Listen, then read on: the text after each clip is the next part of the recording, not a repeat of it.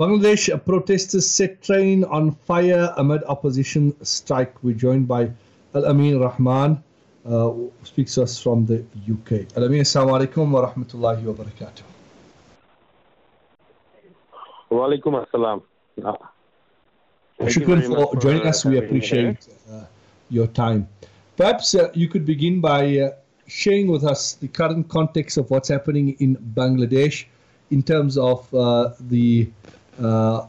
what we've seen in terms of the rally calling for government to resign.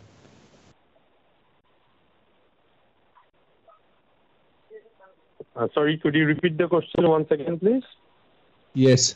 Perhaps you can begin by explaining to us the current context of what is going on in Bangladesh and why are there calls for the government to resign? Okay. So Bangladesh is now expecting election, which is scheduled to be held on 7th of January 2024. So it's just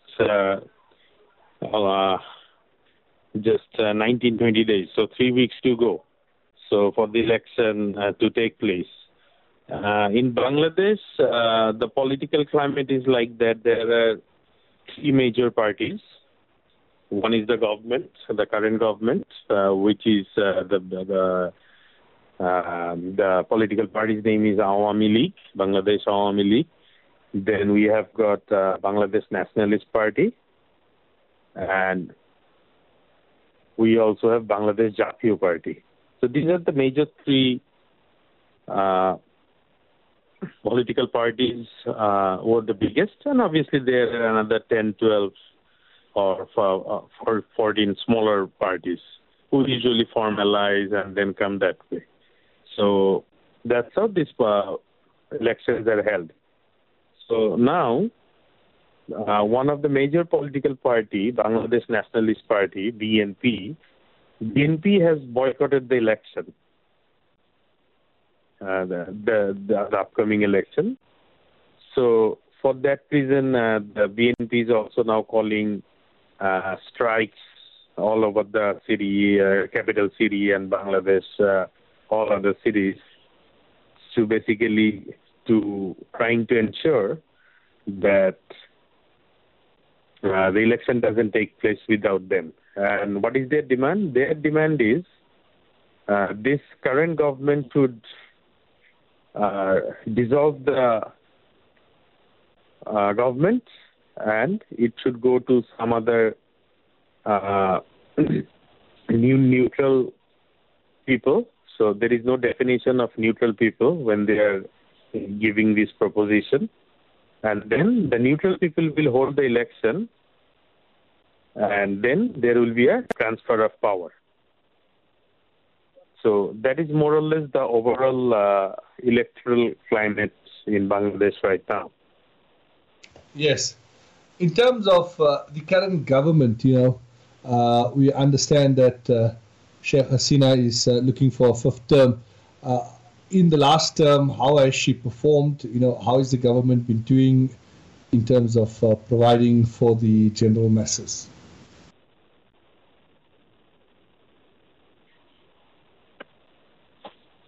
Sorry, the line is not very clear when I'm hearing your questions. If you could kindly speak a bit louder. The current government, how has the government performed? Has it delivered on its promises?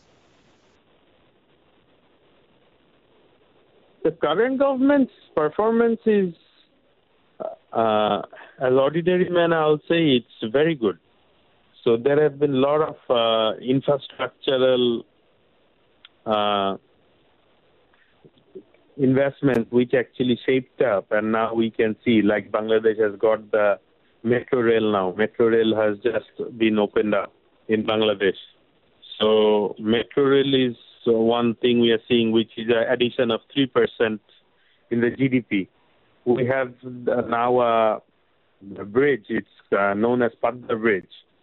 So Padma Bridge is also very important for Bangladesh's economy. So previously, Padma of the bridge was supposed to be funded by the World Bank. Later on, World Bank didn't want to do it, and then Bangladesh government actually funded the whole thing. So this basically shows the financial ability of the country to do these type of projects as well. Like 15 years ago, when the previous government, the previous party, which is BNP, when they left from power, so Bangladesh was very power deficient as a nation. So like every day we used to see a power cut, electricity power cut for around 4 to 6 hours, 7 hours in every day during summer when there is high demand. But now, even in summer, we don't see electricity load shedding cuts even 1 hour in one day. So previously, all our houses were equipped with alternative power solutions such as generator or batteries, instant power supply, something like that. So these are now not very much required right now.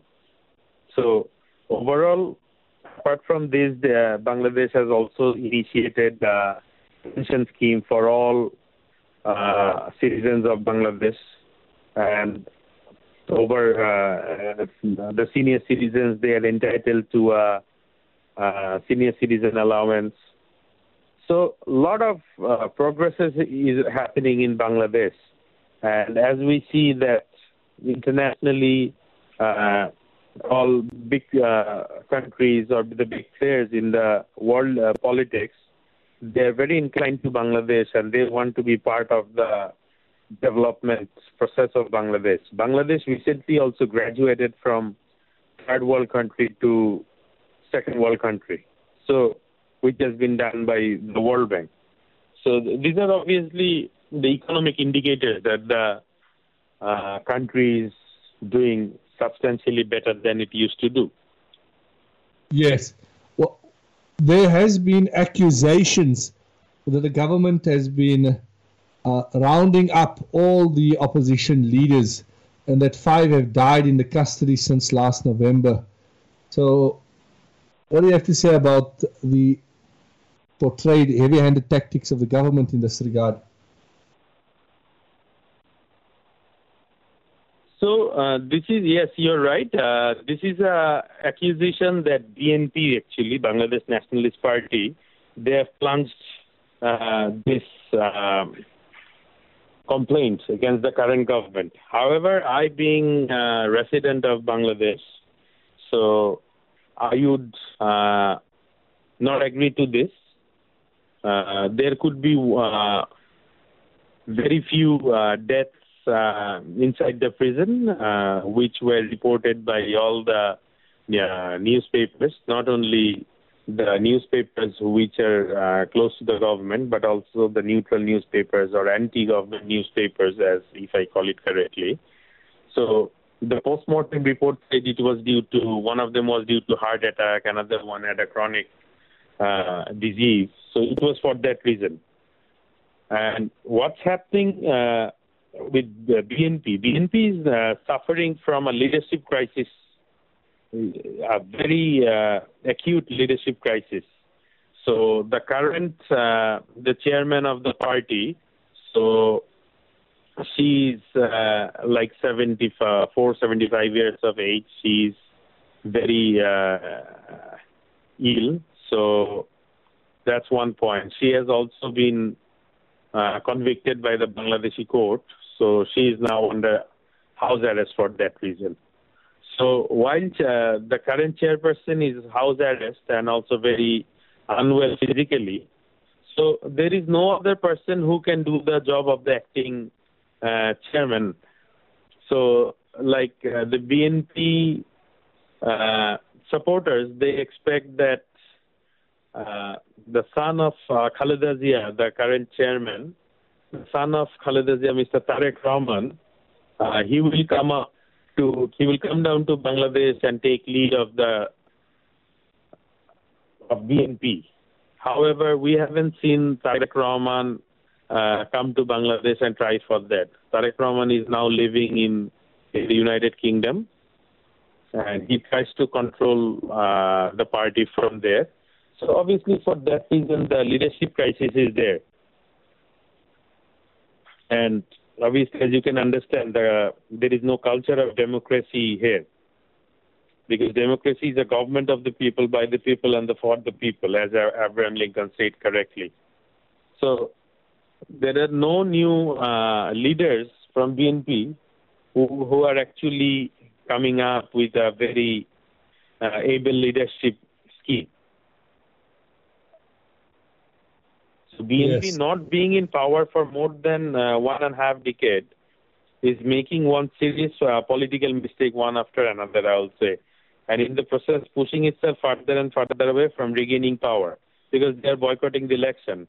The political game is harder than playing chess.